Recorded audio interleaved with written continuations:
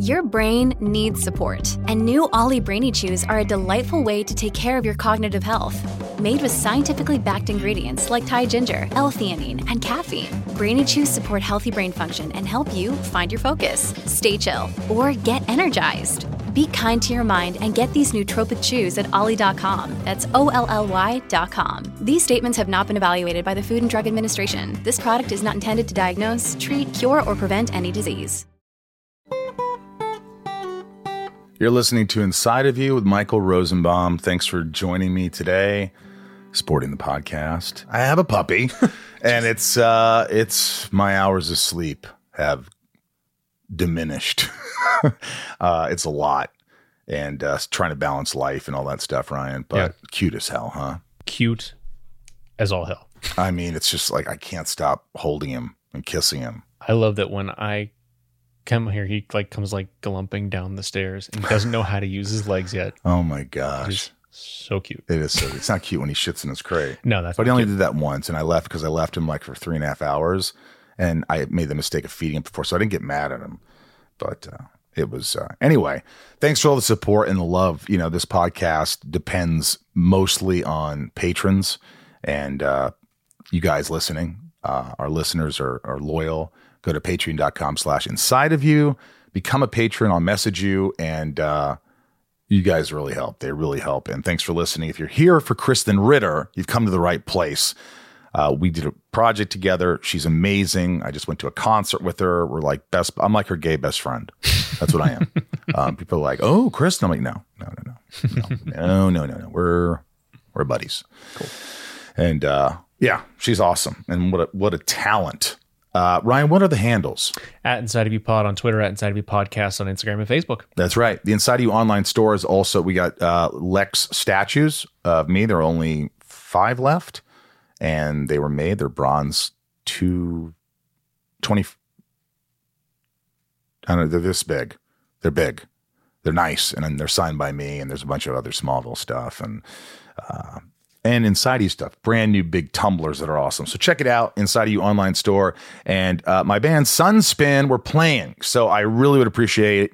The new album came out, Never Is What It Is, streaming everywhere. Go to sunspin.com for more information, or if you want tickets to our show. It's a virtual show, so you can watch from your home, and we read messages, and we respond to you, and we play a bunch of songs, and there's prizes. It's a lot of fun. So if you want to support the band, go to sunspin.com or go to stageit.com and type in Sunspin. So very fun. That's very cool. Yeah. And that concert that we're doing, the virtual, is May 6th, Saturday at 5 p.m.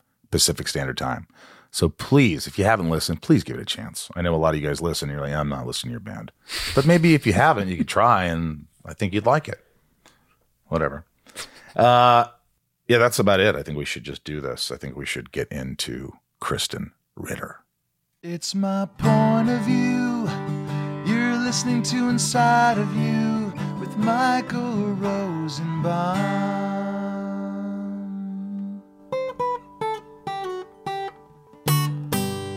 Inside of You with Michael Rosenbaum was not recorded in front of a live studio audience.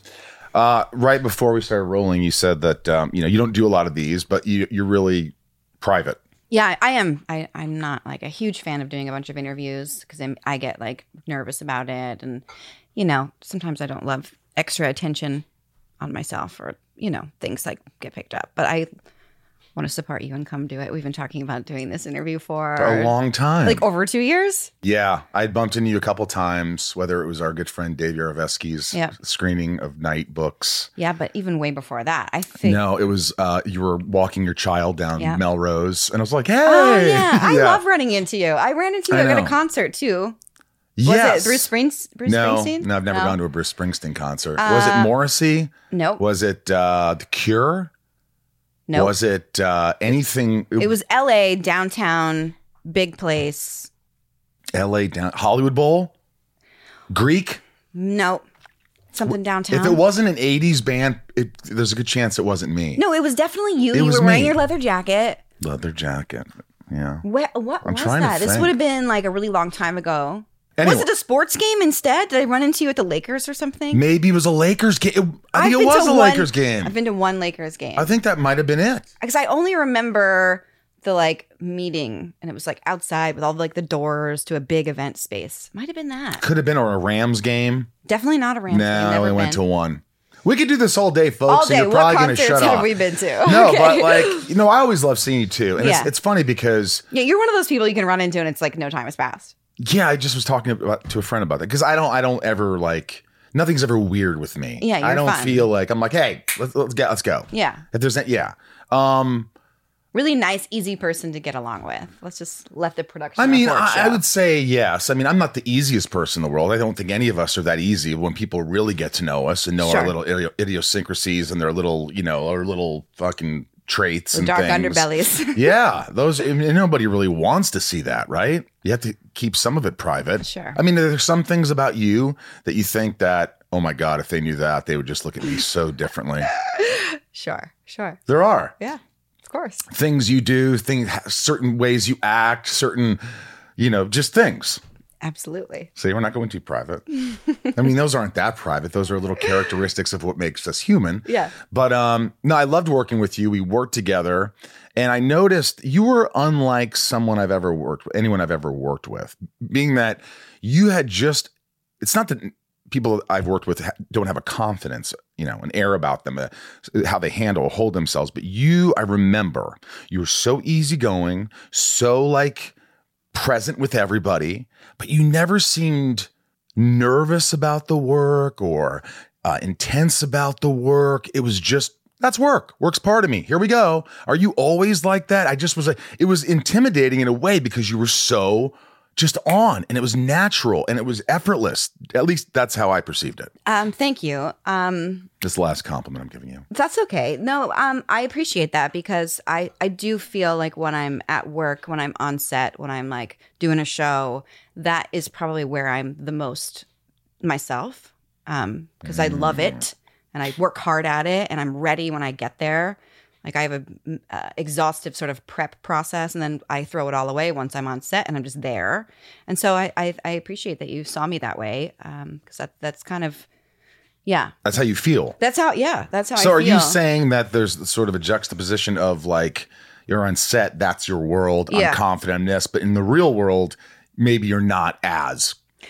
I think I'm not as with the like publicity side of it and doing interviews and like the press support that you have to do for projects. Why is that, you think? It just feels like a different kind of attention on you. It feels like much more pressure. It feels like more personal, I guess. And when you're playing a character, you get to hide behind that and like you're acting and it's a performance, and that's kind of where my strength is. And then when it gets to like, the personal stuff, I always start just like I get anxiety. I sort of shut down. Okay, I'm like, you fuck, do. what do I say? What do I do? I hate when things like sometimes you just don't want attention on things.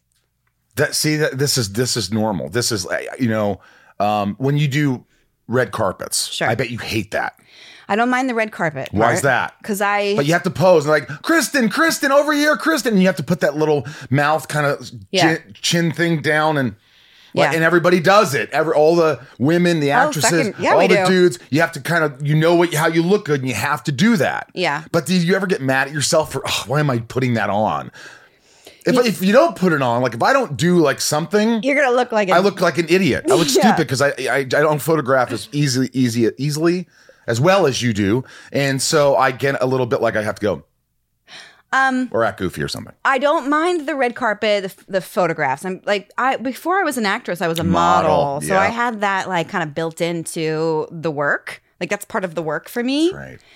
It's the interview parts afterwards. It's the talk shows. It's those things that like, What's the worst interview? You don't have to say who it was, but did you ever have one experience where you're like, I'm done? I didn't, not one that I was like, I'm done. But I feel like, whenever you're supporting a project and you have to do like the talk show circuit, I would always just put so much pressure on myself, and I'd be like in the dressing room, like panicking, breaking out in hives and sweating. And nobody would sort of believe me or like validate that, because they'd be like, you got this, Kristen. Your interviews are always great. You got this. And I'm like, no, really, I'm so nervous. I can't do it. But then you do it and you like work the nerves. You use the nerves to like make a cute appearance, and then it's over, and then everyone's like, see, you got this. But it's this cyclical thing. Yeah. It just, even though it's validated at the end, like, great, you go right back into that same feeling. Yes. And there was one time I was doing like a tour for my book, and I was about to go like speak in front of people at Barnes & Noble. Right. And I was very nervous. I felt so much pressure. I was so scared. I was shaking. And there was a person there, a publicist person, who said like, okay, if you really feel like you're going to throw up or faint, just look at me and I'll come get you. And that was so disarming to me, because then I was like, I felt validated. I felt like, okay, I have a lifeline. I'm going to be okay. So that's like the one like thing that I had sort of remembered. See, you're not getting private, but you're getting real. And you're talking about that, which is, to me, is helpful. I think it's important for people to know that like what sometimes might look really easy for somebody, there is actually not. Yeah. And when things are still like really, really hard, do it anyway. You're going to be okay. Yeah. Do it anyway. You're not going to die. You're going to get through this. You don't have to have like level 10 confidence to like go after something, because sometimes we're all faking it. That's true. I get that. And I get that you talk about validation. Yeah. That's like, I think that's just human nature in general. It's like when someone isn't feeling well, or you want someone to nurture you or pay attention and just help you and support you and make you feel comfortable. And a lot of people, like, I didn't get that as a kid. Sure. I just didn't get it. I don't know if I've talked about that necessarily, but I remember these things. These are vivid. These aren't me making them up. They happened. My parents were never, I remember opening the garage door I was probably 12, and they had glass windows, and it was old, rickety, shitty garage door, and it was hard to open. And I opened it, and a piece of glass fell and hit me in the mouth. Okay. And split my face open, blood everywhere. Okay. And my dad just kind of laughed and says, go in and put ice on it. I go, I need to go to the hospital. I need to get stitches. And he's like, no, you don't. And I remember one time, many times where fireworks went off in my hand. These spinners, when I was a kid, the spinners, they got caught in my hand and burned my hands badly. And I was screaming in agonizing pain. And I put your hand in cold water. Yeah. And I remember hours, it just wouldn't go away. I slept with my hand in a pot of ice water. Oh. And this was sort of, I remember, I didn't think about it then, like, oh, they're terrible. But as you get older, you're like, no one was there to sort of give you your emotional needs. Like, validate that, hey, I'm in pain, take care of me, help me. I'm in pain, help me, take care. And a lot of people just don't really, it's not that they don't care, that they just, I guess, don't care. And it's also, it's a different time, right? Our parents really didn't know. No one knew what they were doing. I think now, like, people, like, with parenting, I have a child. So when you're saying this, I'm like, yeah. So when this happens, like, the most important thing to me is, like, meet my kid's emotional needs. Make sure that he knows, like, I'm there. Mommy loves him. So he never has to waste any time, like, earning love or getting love. He can just be his wonderful, happy, independent self and thrive. And, validating his feelings helps so much. Like, if we like talk about the feeling, we name the feeling. How old is he? He's 3. And so you can talk to him, like, he gets things. He's smart. He's real smart. And he's so wonderful, and he's happy, and he's confident, and he's like. Do you tell him he's smart all the time? All the time. You're so smart. I tell him how every day, or I'll like tell him secrets. I'll go over and whisper to him. Like the other day. And he'll tell you secrets? Yeah, I'll just whisper to him. I say, I just want to let you know that I watched you like playing with this kid earlier, and it was so awesome watching you learn and grow, and you're so smart, and you're so funny, and you're so kind. I whispered that to him, and he said, "Thank you, Mama." Ugh, my kid is just delicious. I'm so lucky. That's just like, wow. I know. How important is that to children to have parents who are, I've talked about this so many times, but like, just a positive thing, and to fill them with positive, vibes, and they will get more confident and smart and feel this way because of you, because of their mom, or dad. And it's so important. Having a kid is a big opportunity to like heal your own shit and do something else. And to be a better person than maybe your parents were. Totally. And put a lot of consciousness into it. And that's really what I'm all about with my kid. So do you try to do things because maybe your parents didn't give you certain things as a kid? So maybe you're totally. And who knows, like I'm just trying to doing my best to make sure that he just feels happy and loved. That's it. And, but yeah, like just being conscious about things. So you grow up and you're like, stop crying. I'll give you something to cry about. Then you're like, I cannot believe, or like your hand's fine, put it in ice. Like, let's acknowledge what's going on. And so the kid doesn't feel so spun.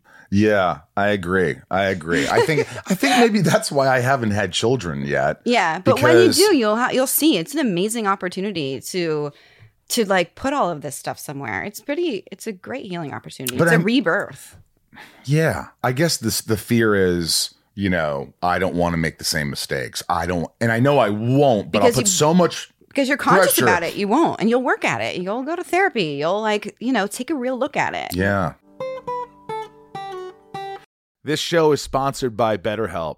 I don't know how many times I have to talk about this, but it's so important. If you're sitting there right now and you're stressed or you're anxious or you have a lot on your mind and you just bottle it up and you don't know what to do, it's going to come out, and it's not going to come out in great ways all the time.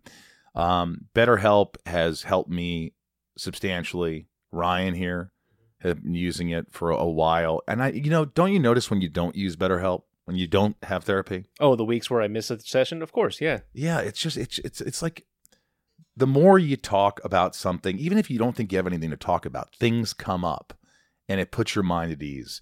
And we all carry around different stressors, big and small.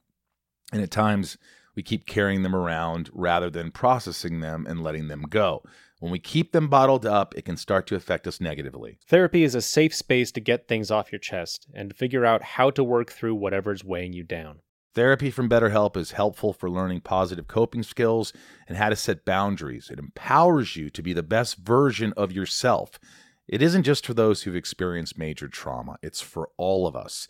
If you're thinking of starting therapy, give BetterHelp a try. It's entirely online, designed to be convenient, flexible, and suited to your schedule. Just fill out a brief questionnaire and get matched with a licensed therapist, and switch therapists anytime for no additional charge.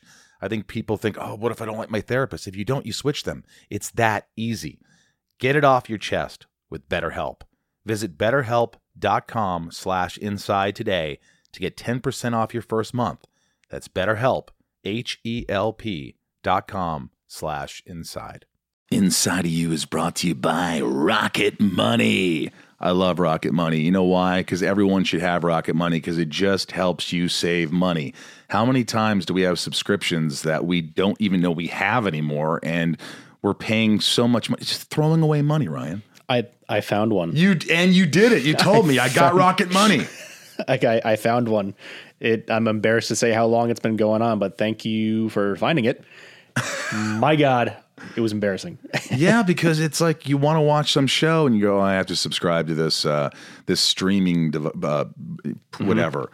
And you start streaming the show, you watch it, you leave, and you forget after this trial period it kicks in and they're charging you $10 a month. It is embarrassing. 75% of people have subscriptions they've forgotten about. Before I started using Rocket Money, I thought I had, I have like 5 subscriptions. I could not believe it when they showed me I was paying for like 4 extra. Between, streaming advices and fitness apps, delivery services, it's never ending. And thanks to Rocket Money, I'm no longer wasting money on the ones I forgot about. Rocket Money is a personal finance app that finds and cancels your unwanted subscriptions, monitors your spending, and helps lower your bills so that you can grow your savings. Rocket Money has over 5 million users and has saved a total of $500 million in canceled subscriptions, saving members up to $740 a year when using all of the app's features. Rocket Money will even try to negotiate lowering your bills for you by up to 20%. All you have to do is submit a picture of your bill, and Rocket Money takes care of the rest. They'll deal with the customer service for you. And I like that. Stop wasting money on things you don't use. Cancel your unwanted subscriptions by going to rocketmoney.com/inside. That's rocketmoney.com/inside. rocketmoney.com/inside. Do you go to therapy? Of course. How long have you been going to therapy? I kind of go in and out of it. Yeah. I'll kind of like tackle something. I'm a hardcore person. Right? You are. The music you listen to, I remember being on set with you. Yeah. And you were just listening to some, like, I don't want to say avant-garde shit, but you were always listening to some indie stuff. Yeah. You had an indie band. Yeah. You kind of like, you're sort of like, you're a beautiful soul, but you have a darkness to you. For sure. You definitely have this darkness. And I want to know where that comes from. Yeah, I don't know. It's just like what I always gravitated when I was You know, when I was young, I was into that shit, and it just like stuck. I still like dress like when I was a teenager. What is that shirt? This is Johnny Cash. Yeah, I thought for a second it was Journey, but how dare you wear a Journey shirt? Never. You used to make fun of my music. I love your music. You What do? are you talking about? Yeah, I love your music. I love your big 80s rock music. Oh, good. Yeah. I like that. Yeah. Not to get too private, but like growing up, how was growing up? Were your parents like supportive and cool and whatever? Listen, when I was growing, I'm from a farm in Pennsylvania, and before that, I'm from an even smaller town. And what I was doing, Shickshinny, Pennsylvania, a really small town. Right. And so what I was doing was very foreign. Like nobody really understood it. I was scouted at the mall when I was in 15 and started modeling at 16. How does that happen? You are in the mall and somebody comes up to you. So wait a minute, you were in the mall randomly, Yeah. and they were there, or you heard they were there and you went. Honestly, it's so long ago now that like I just remember being like at Payless shoe store or something like that. Good. And this woman came up to me and was like, "Oh, have you ever thought about modeling?" And my mom and I are like, "What?" No. How tall were you at this age? Tall, 5'9". 5'9". And skinny. Like, you know. I was 5'4" when I graduated high school. No, you weren't. Oh, yeah. That is not true. I was the smallest kid in my high school. But you're tall. Well, yeah, that's probably why I had back problems, because I grew like 9 inches in college. That's funny. But go ahead. So you're like this tall, awkward kid. Yeah, so I got like plucked out of my town and started like, you know, going to Manhattan by myself and started traveling by myself. And it was just like... Your parents let you travel by yourself. I mean, yeah. That was the time period, wasn't it? That was a different time. They just put you on a train and you went. Yes. As a 15-year-old girl, you went to New York. I went on a bus because there was no train that went to my small town. But I went on a bus and I did get picked up at Port Authority. They thought I was a runaway. I don't. What would they do? They detain you and like get people on the phone, and then they finally let you go to your modeling job. How many times did it happen? Once or twice. It just seems like it wouldn't happen. It happens, yeah. Like they would give a shit. It's crazy. Like, I'm so grateful for it because, like, it made me grow up fast. It made me savvy. It made me take personal responsibility for what I'm doing. And it made me, like, pretty street smart. But now that I have a kid, I'm like, over my dead body. Yeah, right? No Different way. world. Different world. But growing up, you said, hey, you kind of, like, validated or made it seem like it was a good thing to grow up fast. Do you think growing up fast is a good thing? Well, I think before that happened, I really wasn't sure what I was going to do. And I think who does? And I think that needs to be there needs to be some attention on that, because it's a dangerous thing for kids to have this much pressure on them to know what they want to be when they grow up, what school they're going to go to, for how, like, it's so much pressure. And I didn't really know. And we don't really know. That's a scary place to be. So when I finally like found the thing, that took some time. I was like, fuck yeah, this is what I'm doing. Were you smart in school? Yeah, enough. Yeah, I was smart in school. I was like I was kind of like down the middle. But you thought this is cool. I'm going to go model. No, I did not think that was cool. I was like modeling and not sure, but it was an opportunity to get out of the house and get out of my small town. And it wasn't until I was always kind of like big and bubbly and obnoxious and annoying and like funny. Were you really? Yeah. I was always like class clownish a little bit sometimes. Right. And so there was an actor strike at one point, and the agency I was with had an acting division, and I was always walking by the room like, hi. And so they were like, oh, would you like to go out on commercial auditions? And I'm like, yes. Thought you never ask. So then I started going to commercial auditions, and that was such a huge difference from modeling, when you're just like looking at your book and, oh, your nose is too pointy. Oh, your butt's too big, whatever. And this was an opportunity for me to be funny and silly and goofy, and they liked that about me. So I was like, yes. So most models aren't silly and goofy that you were around. You were kind of the goofy one? Uh-huh. Oh, yeah. They're not like that. Models are like encouraged not to talk. Now it's different. I think like you have to have, like, if you're a model, you have to have like some side hustle or something else or something special about it. But at that time, it was like, just stand there and look pretty like a clothing rack. Did too. And the worst job for me, let's just be honest, the worst job for me would be like holding still and shutting up. Yeah. Yeah. Well, I think for me too. Yeah. Yeah. Exactly. But did you know, was it intimidating? Were other models sitting around there kind of like looking at her like, she's not pretty. Yes. She's not blonde. She's not beautiful. Sure. She's weird. People would always say that I wasn't pretty. That was always Wait, who would say that? Come on. I'm not going to like that. I'm not saying I'm proverbial who. Yeah. No. Like who?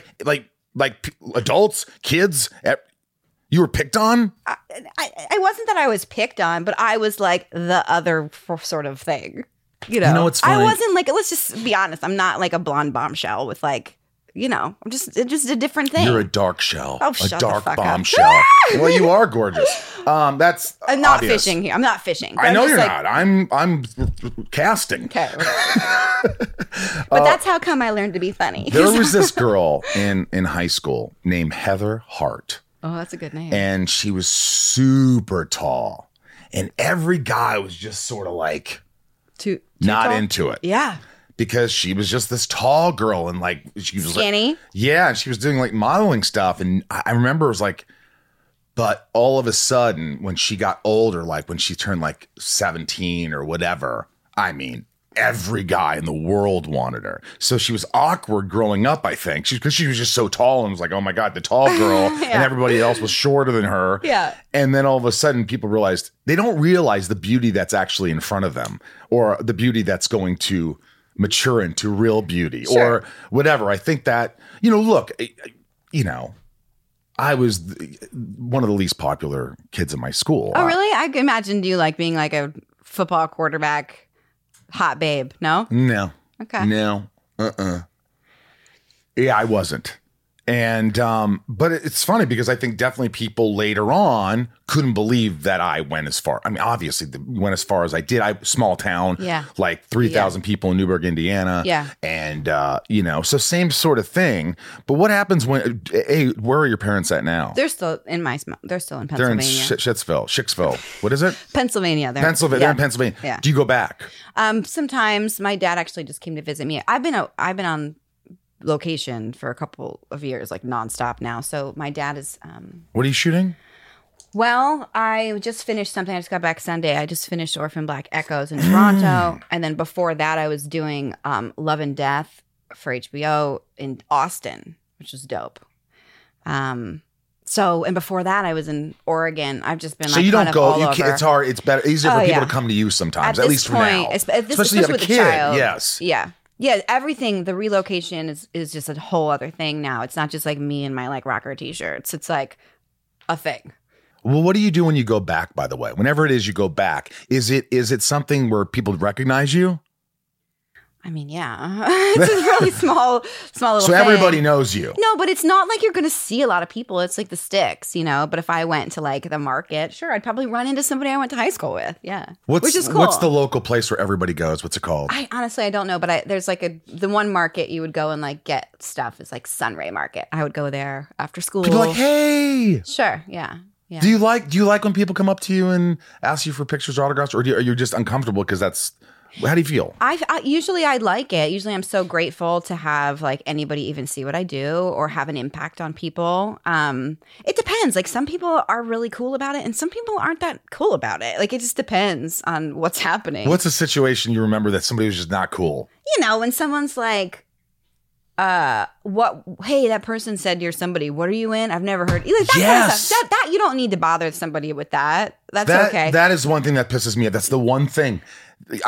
I think did I tell you about that? I was in some bar, mistake, years ago, and I was with a couple of friends, and this drunk dude comes up to me and goes, "Hey, I don't even know who you are, but like, are you like, I don't care, like, but my friend said you're like, I don't care." Why throw that bomb into somebody's life? Like, why ruin your night? You're having fun. Why give that like, you know what I mean? Like nasty bomb. And the thing is, I want to look at them and go, "Fuck off." Yeah, I know, but you can't. And you can't. And you're just like, "Hey, yeah, no, I'm just whatever. It doesn't matter. I'm no big deal. Yeah, I don't care." And they're like, you just want to say, "Dude, you drunk fuck, leave me alone." Yeah. But you got to be nice. Yeah, yeah. Typically, though, because like, I've sort of played characters and that have meant a lot to women.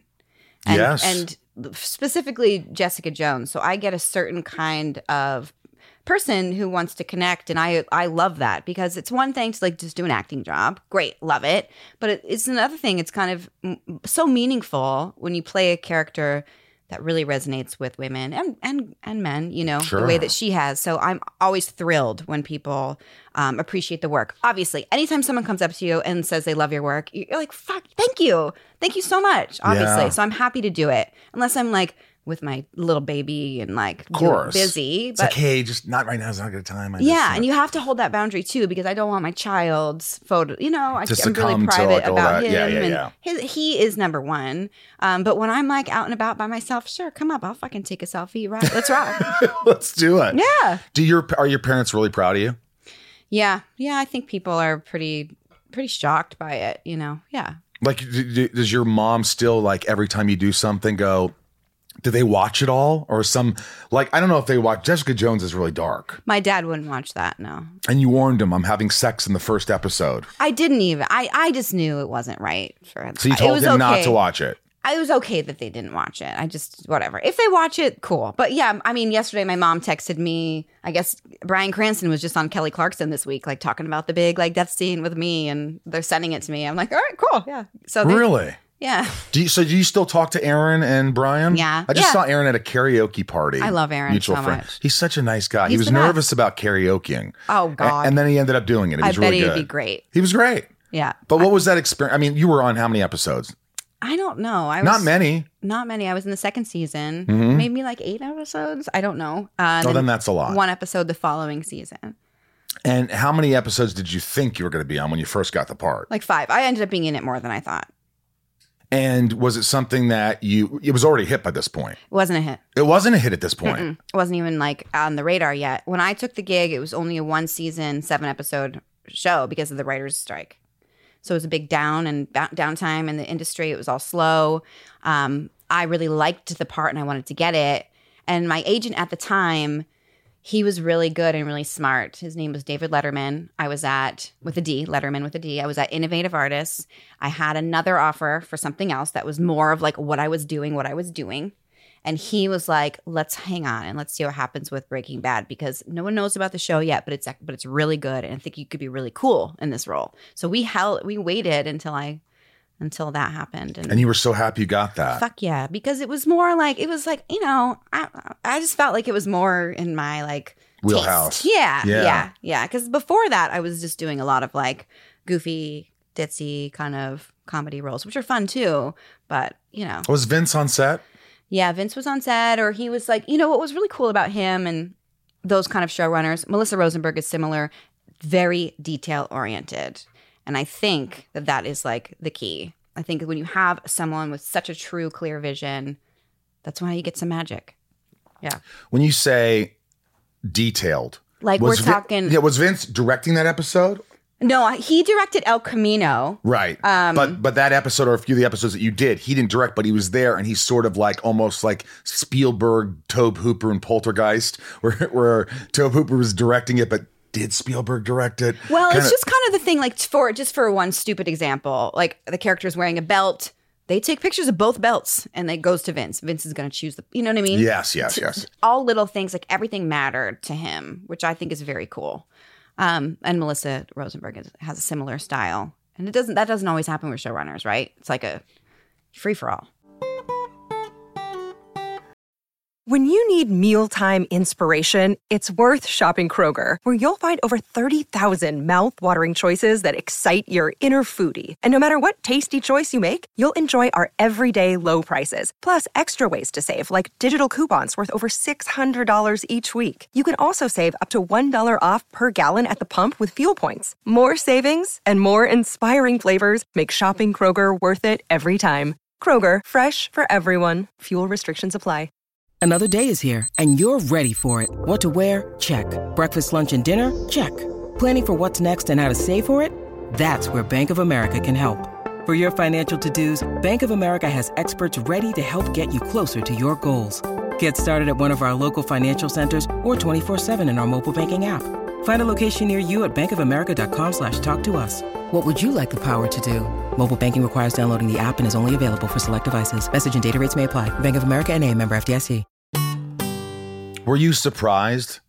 Of course you're surprised, but after your character dies, Yeah. if you haven't seen the show, I'm tough shit. I'm Yeah, sorry I mean, by this it's point. just Fuck, come on, fuck yeah. right off. Yeah. What was it, 2012? I don't know. Yeah. Whatever. When you shot it, Yeah. it was hard. It was Yeah. probably intense. Yeah. You know, it's so effed up. Yeah. Did you ever think that scene would be a tenth Of what as it is? big as what it became? No fucking idea. No way. No. I didn't know any of it. When you saw it, before it all came out and everybody else commented, were you like, people are going to be talking about this one? Well, we started to, so that was the big episode that I was in, and my character had a lot to do. And the network started to sort of talk about the performance, and like it was, like people were getting excited about it. So we were invited to watch it in a room. It was me, my managers, my agent at the time was Brent Morley. I'll never forget it. And we watched it, and all of us were on our feet, like hands over mouths, fucking energy. Like we were shocked. We were just shocked and so moved by it. And that was like the coolest fucking thing I had ever done. I was like, holy It shit. brought your own not your, but the performance, the experience brought you to your feet. First, my agent stood at his feet, and I just felt him like stand up, like, and then kind of all of us. And I'm kind of, you know, when you watch yourself, you have a different experience of it, because I'm like, oh, when that in this moment, what was actually happening was this. So you're watching it, but then you kind of are able to just like sit back and enjoy it too. I was just so proud to be like in something cool, right? It doesn't always happen. I know. Sorry. It never, It doesn't rarely fucking happens. happen. Never happens. Never happens. And there's so many people out there, so Yeah. many actors, directors, whatever, that they are capable Yeah. of doing something. But the things that have things to, gotta line the up. perfect storm of it being a great show, all eyes are on it, the right director, the right creator, the right props, the right whatever, puller. the DP, everything comes together to make this moment. And It never happens. I hate to say it, but there's a lot of not obviously skill, but luck. Yes. There's a lot of luck for all these things to come together. Yeah. A lot of skilled people, but for that to all come together, that is just it's miraculous. It's one of the best scenes magic. ever on the screen. Yeah. Let alone TV, film it, whatever it is. It's crazy. I can't, I mean, it's still like, it's crazy. I feel so lucky to have been a part of something so amazing and so well done. And like they caught lightning in a bottle. Did you continue to watch that show when you were? Fuck yeah. I'll watch it again. I might like fast forward my scenes a little bit, you know, because I'm like, oh, Yeah. what am I doing? Idiot, young. And, but I love the show. I love it. I feel like I could probably start watching it again tomorrow. I need a show to watch. There's- Maybe I'll watch Breaking Bad. I think my favorite shows of all time are Breaking Bad, Game of Thrones. Game of Thrones. Breaking Bad, Game of Thrones. Those are the two best shows. I think that's it. Sopranos is pretty great. I've too. only done one season. Sure. It's pretty great, but It didn't hook you in that way. I'm going to continue to watch Yeah, them. But is there yeah. anything else I'm missing? There's some great shows, and people listening here go, what about this? And what about that? No, They'll totally. be chiming in. Let's get the chime in. I think Breaking Bad and Game of Thrones are my two favorite shows, and then I also like on the lighter side, Friends and Sex and the City. That's yeah. But I'm a girl. Those are Sure. No, I'm not saying they're bad. They're obviously great shows to many people. Yeah. I love them. Yeah. I'm sure they're great. Yeah. They're obviously great. Look at the success. Yeah, Although there's a lot of shows that are successful that aren't great shows. That's true. A lot of shows. It's weird. Yeah. Gosh. Did this obviously, that role, would you say, launched your career? 100%. That role, That I wouldn't role. say little, but that significant role Yeah. on that show launched your career. And you Absolutely. probably didn't get paid a lot. I didn't get paid a lot at all. Let's just put it that way. I mean, but it was worth every moment. It was worth it. It wasn't for the money. And Netflix fell in love with you. We got to find a show for this girl. Yes, no, I don't know. Hence Jessica Jones. Yeah, I had Jessica Jones, yeah. Which happened how many years after? Well, first I did the Bee in Apartment 23 after. Yes. Yeah. That lasted a couple seasons? Yeah, 2 seasons. You love that show. I do. I would do it again in a second. Why I didn't it loved get picked up? Why? It was, listen, it was on ABC it was right before the metrics sort of changed. Like we got canceled for numbers that now are considered like massive hits, right? It was kind of like scheduled badly. It just was kind of dragged around by a shit smeared dog. Didn't really, but it was also very edgy. We really pushed the envelope. The writing was way ahead of its time.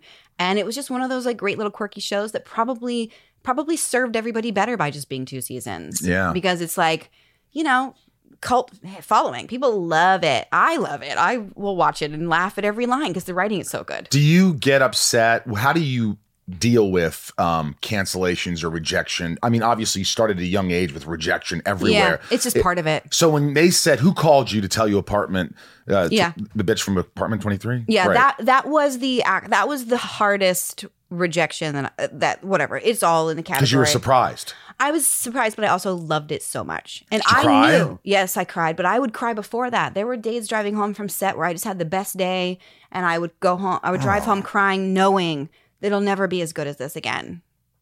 I had the best day. The producers on that show, let me tell you, Jeff Morton. He's a producer for Modern Family. He's done like part of his whole system is like, let's make sure the cast and the crew are rested and happy so they could be funny. Who is that? Who is that? No one thinks that. No one thinks that, and he is so special. And I want to do another show with him so badly because he cares about people. I want to work with Jeff Morton. Jeff Morton. Jeff, I'll audition for you on tape. He just cared about that, and we would shoot like 10-hour days. What? Comedies, and you know what? Oh my God! I felt so supported to like be able to push myself even further. So all I was trying to do all day was like learn my funny lines and how do I make them even funnier? How do I improvise this thing? How do I do this little weird character thing? Because I was so supported that I was able to be like free to fucking play. See, this is an important thing you're saying. Most creators, most studios, whoever is involved in all this process of making a show, they don't realize that, and this goes not for just acting world, it goes for the entire planet of people, bosses out there, corporations. If you treat the people well, if you support them, you'll get better and more. You'll not only get better performances and more passion and more it's just going to be a better show. Everybody's going to be happier, more joy, and they don't. They always, 90% of the time, they want to show how powerful they are. I'm not going to do that. I'm not going to give you the money you deserve. I'm not going to give you the hours. You're going to work overtime. We're going to force you. We're changing this. Who cares? You're not even, they don't care. No. And that is really refreshing to hear that someone was that guy. He was that guy. And it was such a magical experience. But that was after Breaking Bad. So that was kind of like, did the Breaking Bad thing. And before that, I was like working actress, hustling, just, whatever. And then that was when I started to like get offered things. And Don't Trust the Bee was next. And I just fucking loved it. And Jessica Jones, was it something you auditioned for?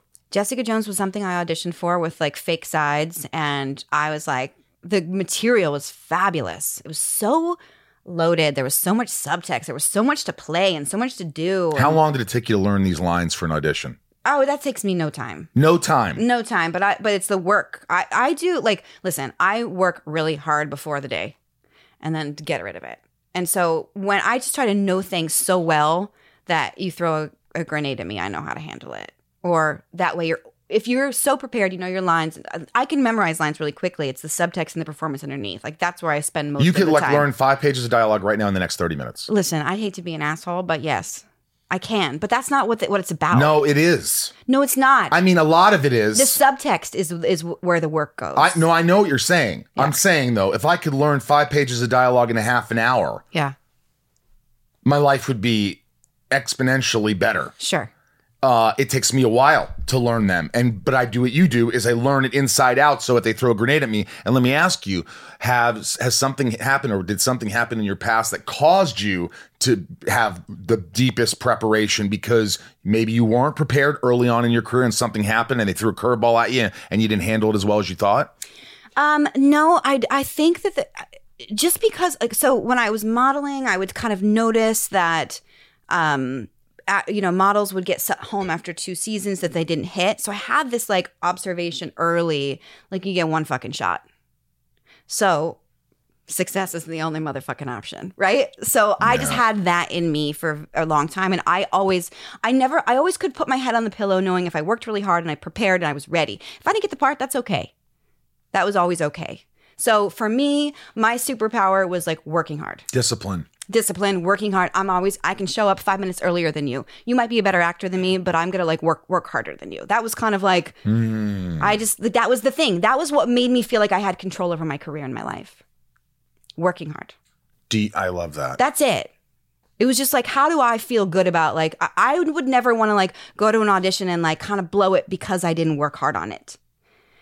If I didn't get it, okay, that's fine. There's only one. You're not going to get everything. So there's some very specific thing for every part. You are going to hear no 99 times in a row.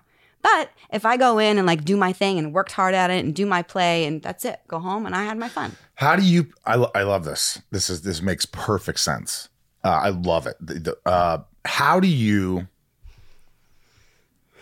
You having fun so far? Yeah. Okay, good.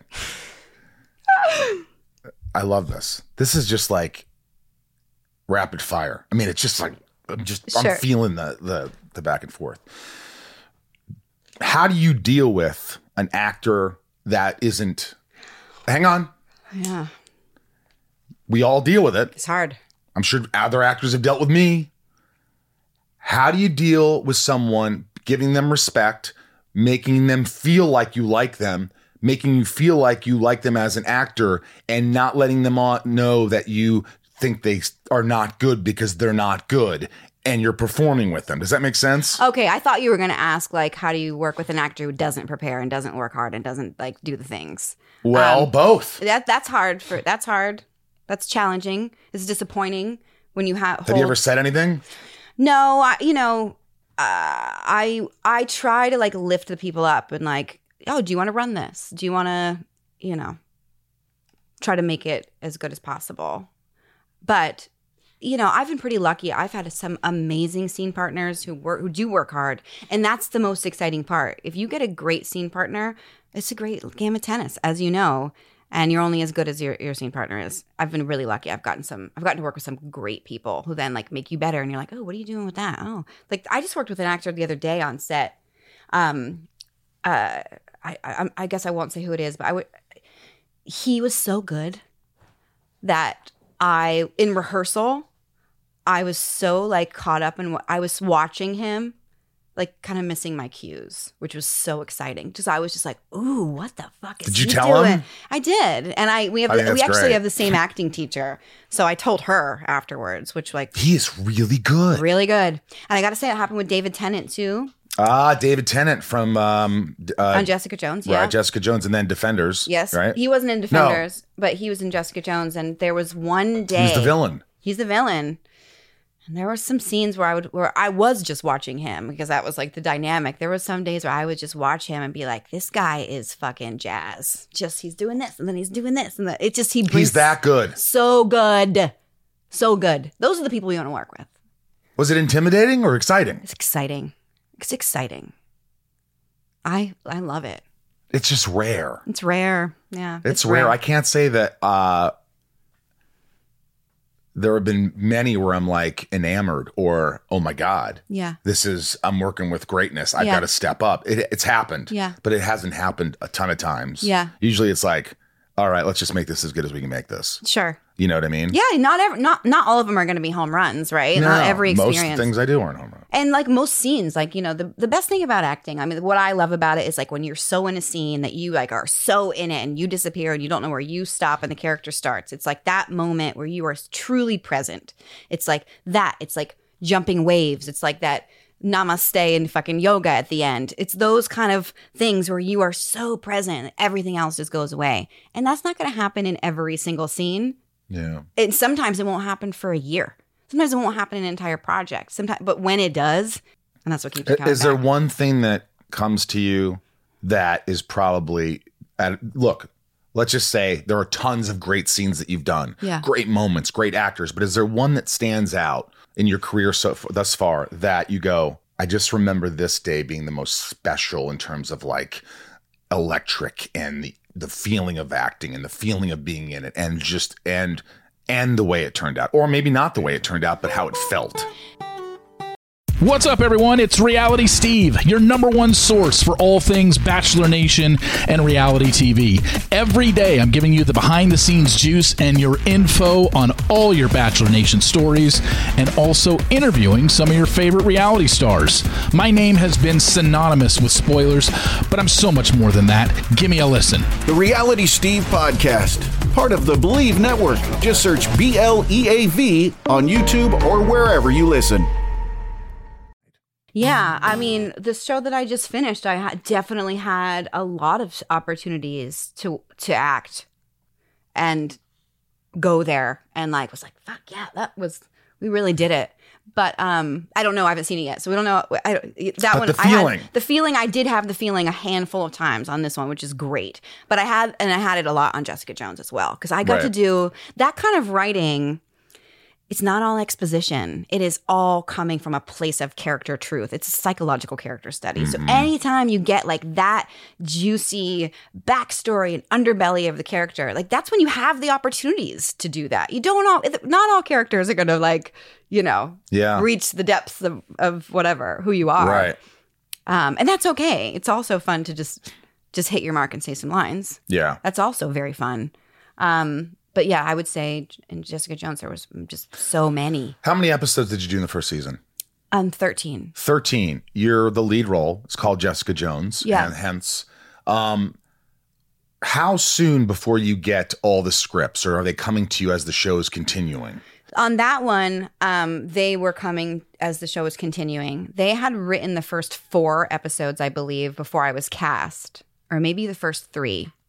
But I remember then getting the script that they had written after I was cast, and you could tell I was like, oh, wow, they're writing for me. Now, the question is, you talk about memorizing your lines really fast. That's easy.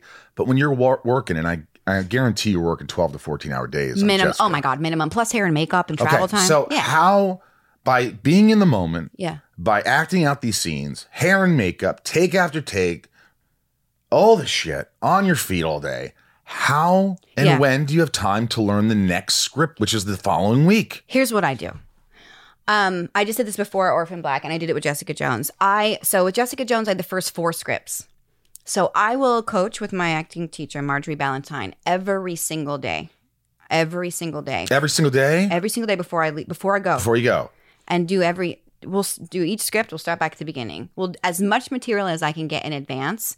And then I sit with it. I work on the subtext. We kind of go through it. We like subtext every line. We talk about it. We try to She's expensive. Yeah, but that's okay. I mean, this is an expensive, you're not talking like an hour acting class. You're No. You dissect scripts. Oh, yes. My scripts look like a murder scene. They are covered in ink.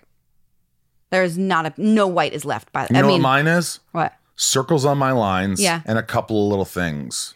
Yes, yeah, sure. Just notes of like different ways to do things or try things. Next time you get an opportunity, go coach with Marjorie. See, it'll bring out a whole other. Here's the thing. I will. Even roles where I'm like, this is my bread and butter. This is what I can do in my sleep. I don't need to coach. I'll coach with her. She will always find something, because 2 heads are better than 1. It's just a support. It's support. Okay, continue. So you're working on these scenes. I work on it, exhaust it, and I finish it, and basically could then set it on fire. And then I will not even look at the schedule. I won't look at anything. Oh, this is what we're doing today? Got it. For the first 4 episodes? Yes, Unless something changes. And then on Orphan Black, Orphan Black Echoes, I had the first 5 or 6. So then that's a long time. But what happens when the 4th episode's over and you're now doing the 5th and there's no Marjorie? Well, because I have done so much work that this character is now in me, I will know how to do it.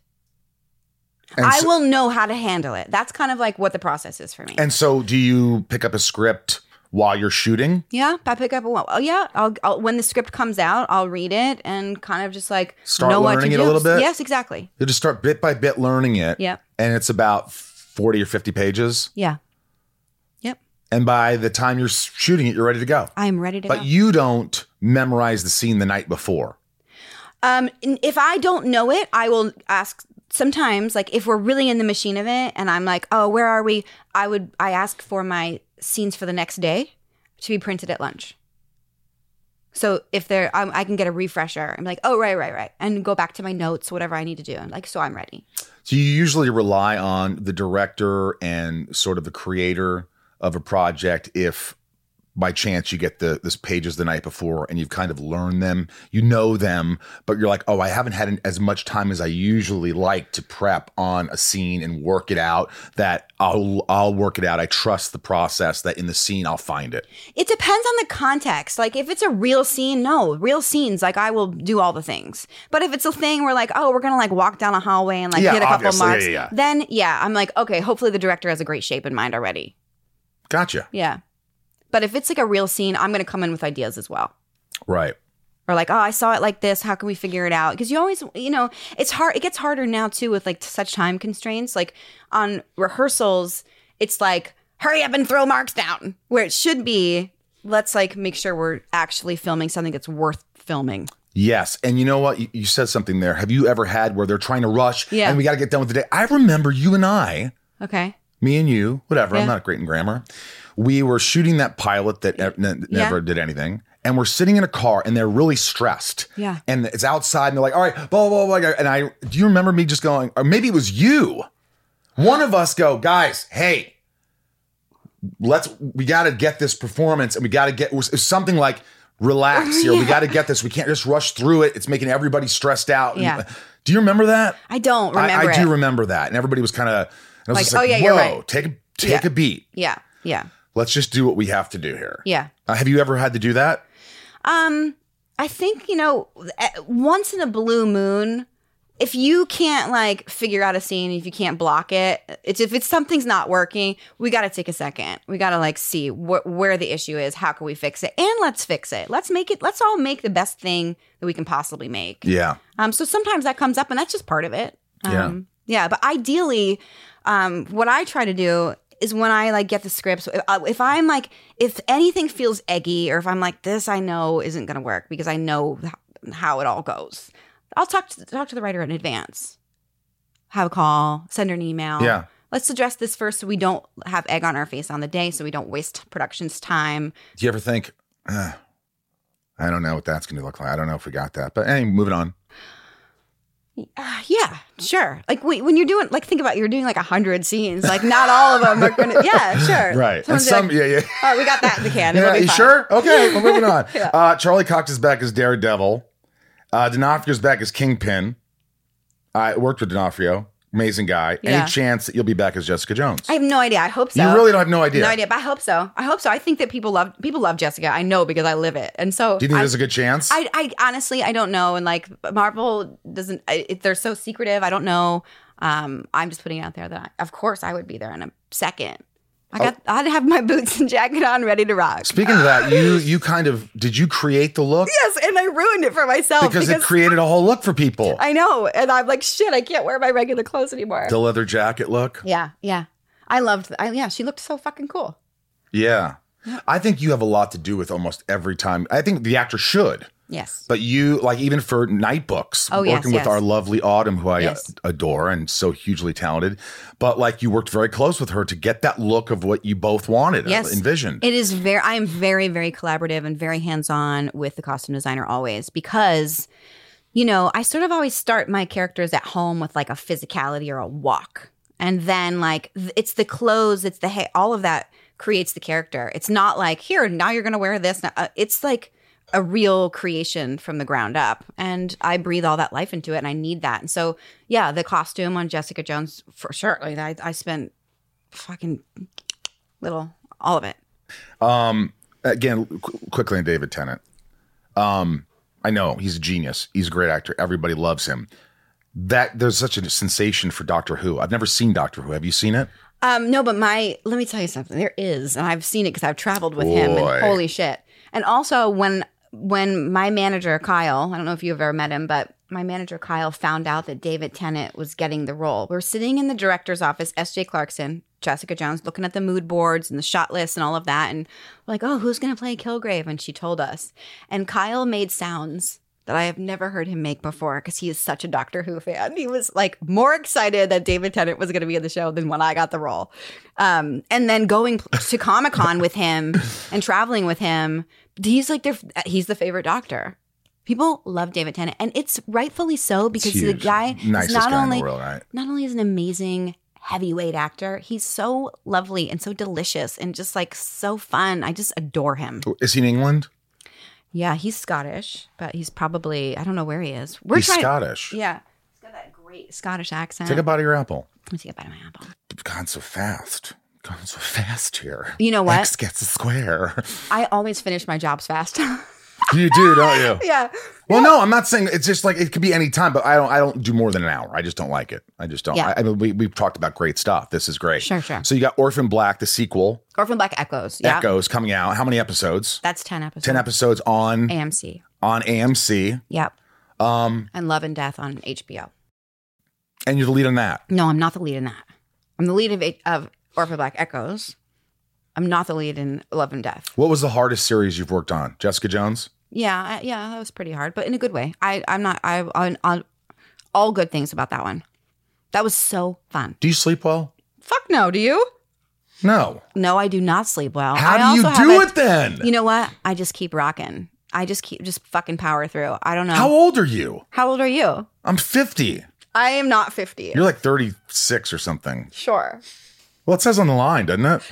Yeah, but who cares? I'm just saying, how do you I never ask a woman her age. Yeah. The only reason I said that is because how do you not sleep and able to just keep rocking and rolling? I don't know. I don't know. And you don't have any bags under your eyes. I should because I haven't slept in and you like have a child. Yeah. And you can do lead series. So you're doing lead roles. You're taking care of being the best mom, whispering in his ear how awesome he is and how proud of you, and a child and the lead role and looking great and not sleeping. It's an anomaly. You're an alien. I am tired. I'm not going to lie. I'm very tired. How do you? I don't know. I just keep fucking going like a shark. And the Defenders. You love doing the Defenders. That was so fun. Because it's all the superheroes with like a lighter schedule. And they're doing a lot of stunts. So we were all sitting around just like shooting the shit. We had so much fun. It was like it was so fun because I love Charlie Cox so much and I love Mike Coulter so much. And Finn was heaven. Like we just had the best time. Just laughing all day. What's your favorite movie? Of all time? Yep. Fuck. First thing that comes to mind is The Lost Boys, but there's so many more. Grease, Dirty Dancing. I had Kiefer and Jason Patrick on podcast. Pitter Patter, Pitter Patter. They were awesome. They were great. I love that movie. I love the soundtrack. I asked them about Julia Roberts. And? You know that whole thing? Yeah, the scandal. Yeah, what happened? What did he say? And they answered it. They were just like, I go, Kiefer, he took off with your ex-fiance that you're about to get married to Italy and is your best friend. And how are you guys sitting here right now? He's like, well, we're friends, man. And time. And, it's my buddy. I'm like, all right. No, he was cool about it. You know what? That's why I liked David's movie Night Books so much. I love Night Books. I love Night Books. I went to the fucking screening. It was cold at the screening. It was outside. I froze my balls off. Yeah. But I'm glad I was there. And it was great. It was such an adventure. And I think he did such a great job. And I was such a great job. You were great in that. Night Books on Netflix, guys. I loved it. I had such a good time doing that show. It was my first gig back after having my son. They adored you. I don't know anybody who doesn't like working with you. I like to be at work. So that's fun and infectious. I've only been on like one set that was like really miserable, but most of the time I try and rally and try to have a good time. You're easygoing. I try to be, but it's because I work hard and I'm confident in it. My brother and I always talk about my father. He was tough. He was tough on us, and like many fathers can be, I guess. But we always said that he loved the people he worked with more. Sure. We always said that the people at work he treated the best, that he loved the most. He loved being around the most. That was his world. Uh-huh. What did he do? He worked in pharmaceuticals. Okay. He didn't take them, but Yeah. So I guess the analogy is work what you love the most? Yeah, work is what and I love. And then the real life is kind of like your real life is work almost. Yeah, the work is your life when you do that kind of. When you love your work like that, it's a rarity.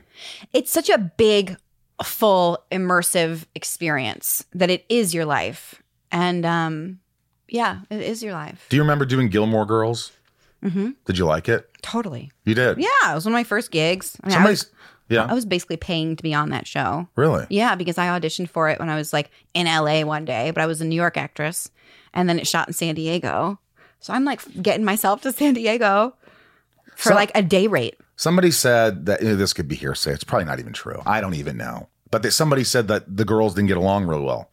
I was only on the last season, so I did not see that. You didn't see a lot of the shit. I didn't see any of it. So it could have happened. Great. I don't know anything. I didn't experience that at all. I had a good time there. And it was a weird little gig because I was barely in it, but it got a lot of attention. And that is a show that people love and stands the test of time. And it was just like one of my cute, like early gigs. I like it. All right. This is rapid fire with patrons. You just answer fast. Sure. Top tier patrons asking questions. Go to patreon.com/inside of you. Thank you. Here we go.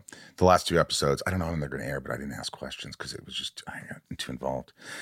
Stone H, who made you laugh the most on the set while filming She's Out of My League? One of my favorite movies. TJ Miller. He was very funny. Everyone. You know who else? Nate Torrance. Really? Oh my God, he was so funny. Jay Baruchel's pretty funny too. It was a really and Jeff Stoltz was in it too. And I had a great time. They all made you laugh. They all made me laugh. And Alice Eve and I had so much fun. It was like the most fun. It was we were all 26 years old. We were all staying in a hotel in Pittsburgh, getting into trouble. We had the best time. Wow. Nico, any plans for your novel before Bonfire to get made into a film? Yeah, so it's a long process and it hasn't happened yet. It was optioned and sort of, we'll see. I hope so. I am working on another follow-up to it, which will be announced shortly. Really? I am. What's Bonfire about? Bonfire is a psychological thriller. Would you play the lead? Well, I might be getting too old to play it now. Next one, I'm going to make sure the character is like you a grown-up. You could still play in your late 20s. Thank you. Especially if you sleep. Yeah, thank you. Nathan J., I'm so excited for Orphan Black spinoff. Are you playing multiple characters too? Is it connected to the original? It is not really connected to the original, but it is tangential to the original. It's set in that world. So I think fans of the original are going to be like into it, but it's not like you have to watch it to step in. I can't say much more beyond that at this point, even though like I know when it's coming out. Is it dark? It is. It's pretty fucking. It's cool. It's like it's dark and cool and edgy and rock and roll and science fiction and fucking it's cool. All right, Raj, what is your most prized possession besides your little boy? Besides my little boy, I love my Gibson Hummingbird. Do you play guitar a lot? Yeah, I have a beautiful guitar that I really love. I also I really like my car. I really like you do like your car. You thought you dented it at my house. Yeah, I know. But I'm not going to mention your car. Okay. Yeah, I do. I like my car because it's like where now as a mom, that's where I go to like blast my music really loud and like have quiet alone time. It's like my office. I got to make calls and go into the car. I love her.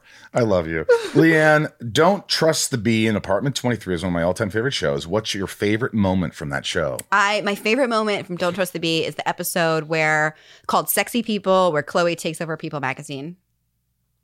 Never have I had more fun since then even. Just the most delicious. It was a psychotic character playing a character. Who do you want to work with? Like, what's the top 5 people you come to mind that you're like, I want to work with this person. I've always watched them. I've always. Oh my God, I don't even know where to start. Like you want to work with like people who are really like have a lot of pride in their work and are really fun and people that work Meryl hard. Streep. Yeah, sure. Gary Oldman. Everybody, yes, I would love to work with Meryl Streep and Gary Oldman. Of course, all of them. Everyone that's on your list, I would like to work with them too. What's the biggest director you've worked with? Tim Burton. What was with Tim Burton? Big Eyes. Oh my God, yeah. Yeah. I would love to work with him again in another capacity you know anyway. What? Yeah. The guys who created Smallville, Alan Miles, created Wednesday. Oh, get the fuck out. I don't know why you're not on there as some kind of cool character. Just put me in the background. I'm going to tell them. Tell them, put me in the background. No, you could be like her aunt. I should totally She's like 20. You could be your aunt. Yeah, I should be like the grown-up one or whatever. Can you totally see that? Please call them. If they have a spinoff called Wednesday 10 years later. You fucking call them right now and you tell them I'm available. Hold on, watch this. And I will. No, hang on. I'm there. It would be like, okay, so can I tell you one story? When I was 12 years old, I started a new school. 12 years old, 13, going into 7th grade, right? New school, I have to walk to the bus station. I've got my like long black hair, my Guns N' Roses shirt, whatever. I get on the bus. These kids have never met me before and they're singing da-na-na-na. Da-na-na-na. The motherfucking kids were singing the But Wednesday I Addams could song. totally see that. Yeah, I know. Now it makes sense, but at the time it was pretty crushing. Oh, he's in the Zoom room with probably Tim Burton right now. You tell him. And I just said on with Kristen Ritter. Hop on if you can. Because I will tell him live on the podcast. Dude, you make this happen for me and I'm going to buy you a steak dinner. I would do it. You're a friend. I would do it anyway. I'm going to do it. Okay, fine. I wish more people would do that for me. No I'll one do it does for you. that.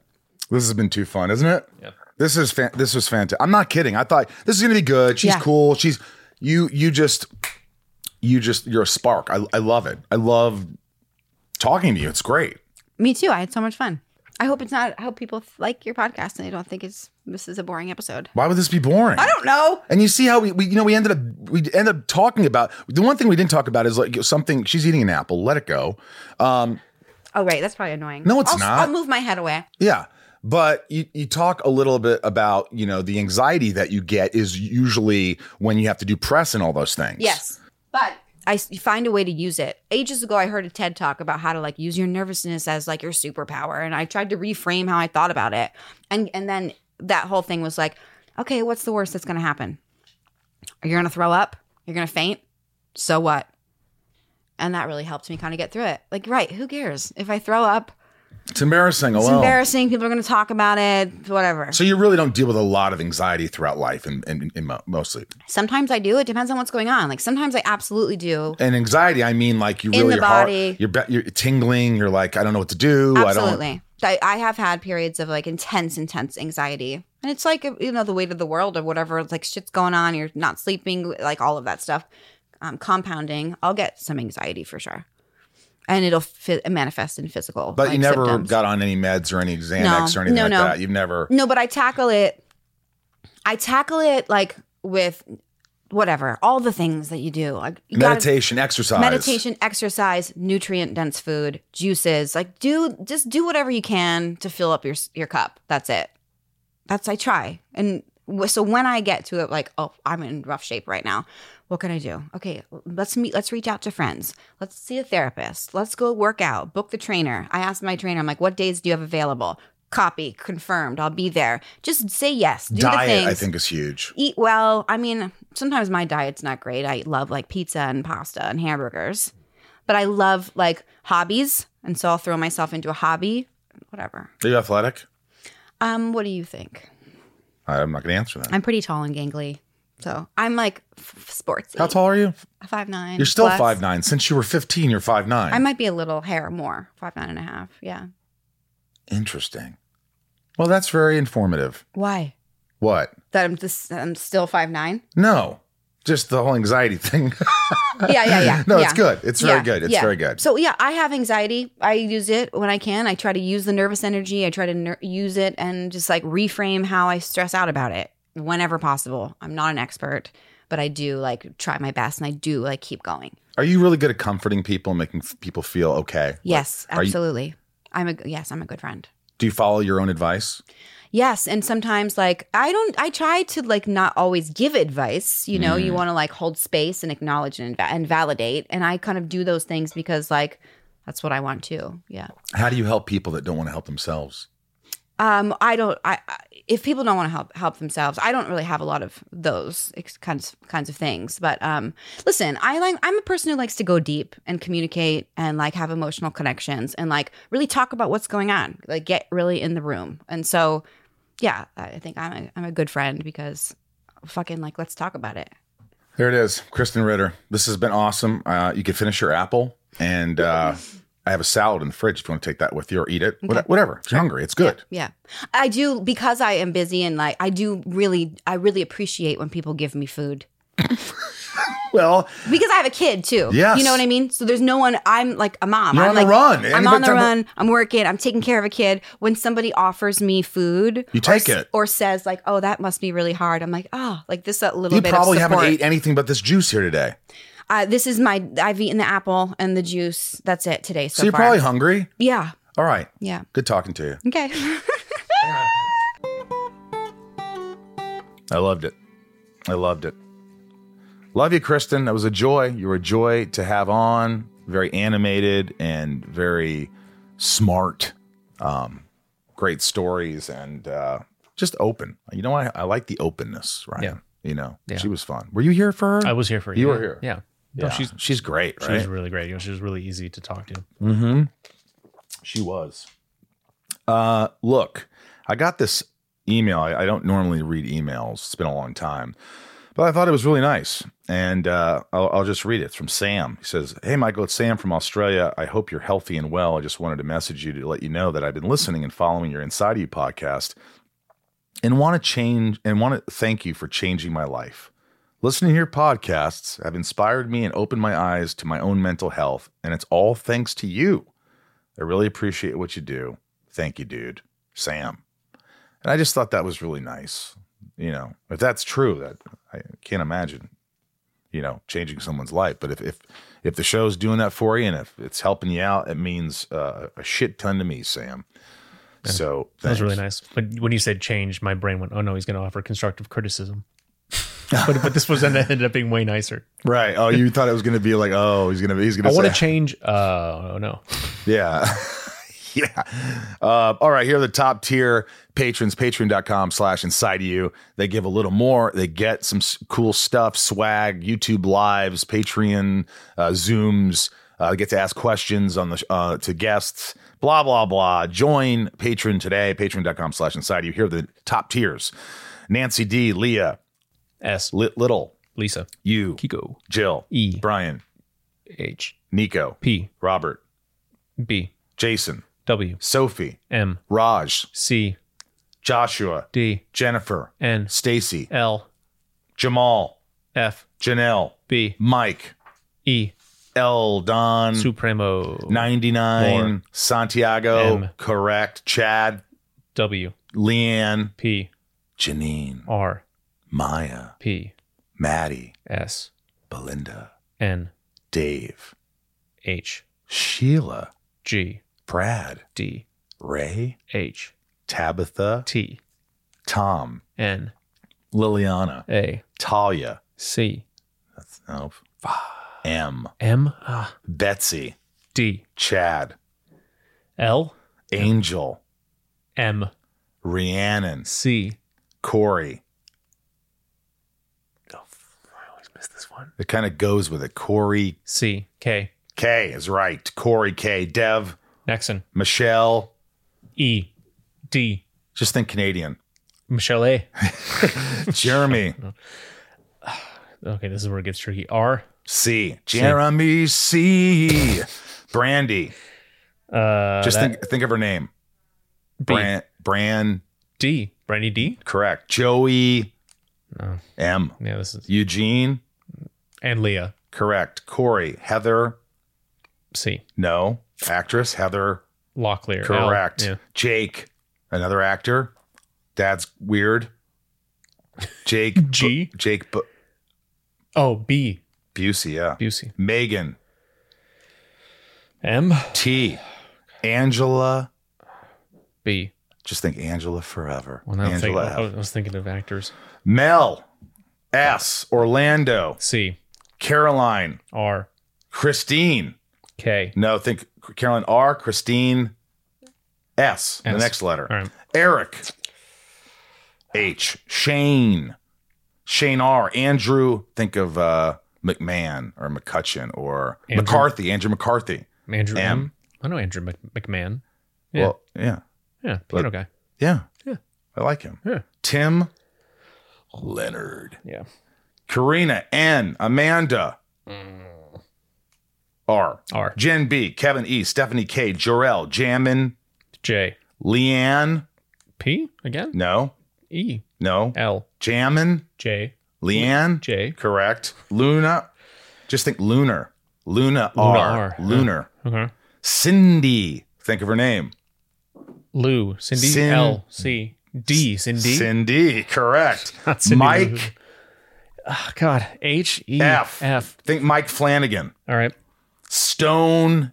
Cold Steve Austin. H. Think Stonehenge. That makes sense. Miss. Just add another S. Miss. Oh, Miss S. Miss S. Miss misdemeanor. Brian. L. L. L. Katie B. Aaron R. Kendall L. House J. Meredith I, Charlene C, Kara C, Mary R, Sheena L, Jessica B, Kyle F, Marisol P, Esteban G, Megan K, Mickey L, and Brian A. Couldn't do it without you guys. Thanks for listening. Hopefully you'll tune in next week. Spread the word if you can. Write a review if you can. By this point in the podcast, only the top tiers are listening, most likely. From the Hollywood Hills in Hollywood, California, I am Michael Rosenbaum. I'm Ryan Tails. We love you guys.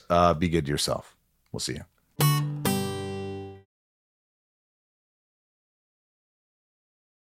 Welcome to Talkville, the ultimate Smallville rewatch podcast. Guest star Sarah Carter as Alicia Baker, although I didn't really work with her a lot. But Tom did, and they had some real big smoochy scenes. Yeah. Can we talk about that? Could there be any more sex? What was a 3-page makeout scene that just kept going? Good Lord. We get it. They have chemistry. Jump in now or catch up on any of the past seasons of Talkville on YouTube or wherever you listen.